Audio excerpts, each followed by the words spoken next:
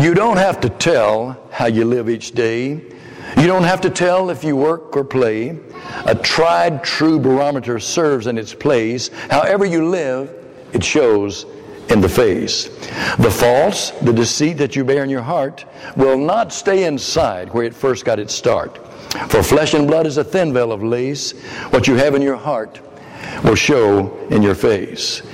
But if your life is unselfish, and for others you live, not for what you can get, but for how much you can give, if you live close to God and His infinite grace, you don't have to tell it.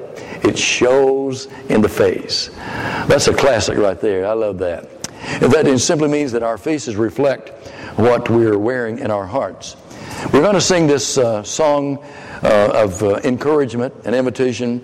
And by the way, let me encourage you to always look at our worship services through the eyes of the unchurched, because we have a tendency, and I'm the chief of sinners, but we have a tendency to not explain some of the things that we're doing and why we're doing them, and our guests don't know. You know, they don't know. First of all, they don't understand why we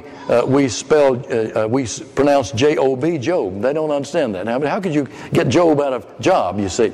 And then when we use scary words like Pentateuch, which simply means the first 5 books of the Old Testament, that'll run anybody off if they're unchurched, you see. And then they don't know what an invitation song is for if we don't explain it. But then I preached 2 weeks ago on Sunday night, and I go and sit down over on the end of the pew there. And so we're already into the closing announcements, and the closing prayer is about to be led. Here comes a lady who had been visiting the church for about 6 months, but she was unchurched, you know. And she came up there and she whispered to me, she said, "I don't know what the procedure is, but may I request a prayer for my grandson?" I said, yes, absolutely. And I jumped up and called time out, you know, and we had a prayer. But see, she didn't know what the procedure was. You know why? It's my fault, because we never explained it. We never explained what we're doing. So we're going to create a moment with this invitation song so that if anyone needs to come forward and ask their church family to pray for them, then you come forward during the song. And the elders, the shepherds here will be happy to pray for you. And if you're not yet a Christian, but you want to be, then notice we're about to show it on the screen here, that we have the scriptures that teach God's plan of salvation. Notice that vertical column which mentions 1 Timothy 2:4. 1 Timothy 2:4, that scripture says that God desires to save us. That means He desires to save you. So if you've ever wondered, does God want me to go to hell? The answer is no. Does God want me to be in heaven with Him? Yes. And so that scripture says that He desires you to be with Him in heaven so much that He sent His Son to pay the price and to take the punishment so that you don't have to take the punishment, and you can be saved. Sins forgiven. And of course the scripture teaches in Romans 10:17 that we need to hear that gospel, that Jesus Christ is the Son of God, and that He was killed and He was buried and He was resurrected on the 3rd day, and that He's a living Savior, and that His innocent blood removes sin. We need to hear that gospel and believe John 8:24 with all our hearts.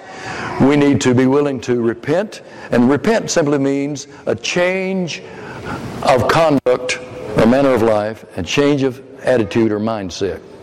It's a change. It's a deliberate change. It's on purpose change.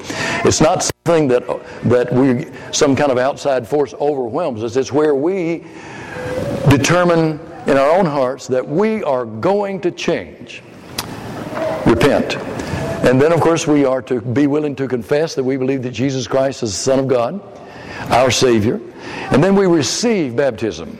I love the word receive, because baptism is it can't be a work, because it's the most passive thing you can possibly do. I mean, you just surrender, and you allow someone to lift you up out of the water. I mean, it's a passive event, but it reenacts in your heart and life the death and the burial and resurrection of Jesus. And that's why it's important. And that's why the Scripture teaches that it's the blood that removes sin or washes sins away, but it happens when we participate in His death, His burial, His resurrection, baptism. And we receive baptism as a gift of grace. And then, of course, we make a commitment when we do so that we're going to be faithful. Revelation 2:10. We're not going to be fair weather friends to the Lord.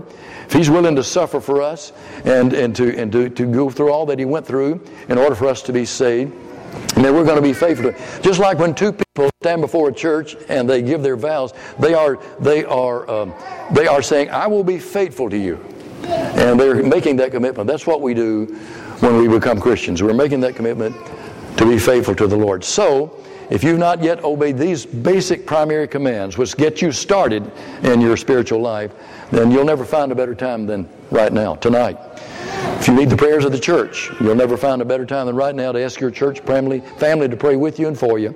So if you need to come, now's the time. Come on up while together we stand and sing. We shall assemble.